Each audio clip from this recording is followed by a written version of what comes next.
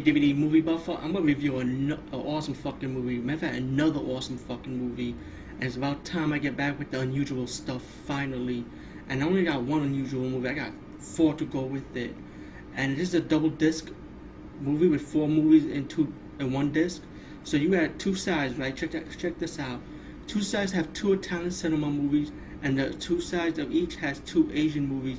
One has to be a splice movie from Jeffrey Ho, but you would think it would be a bad ninja movie, right? But yo, it's actually a horror movie with the guy that actually played the ninja all the time. I think he goes by the name Harrison, but he plays a different character. Instead of a ninja, he plays like Indiana Jones rip-off character.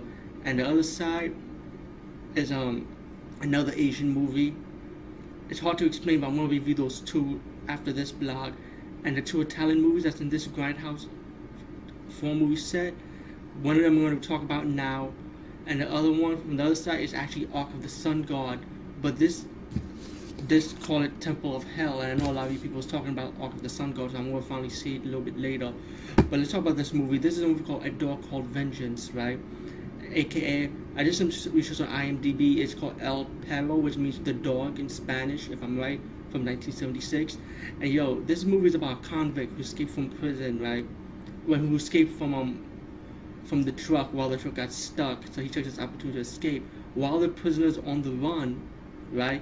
This dog, right? His bounty hunter actually caught him, which you see the clip before that. But the convict escaped, and of course the bounty hunter died because of the prisoner. So when the dog is trying to help his master out, the bounty hunter's dead. So the bounty hunter sent his dog out to take revenge for him, to kill the prisoner.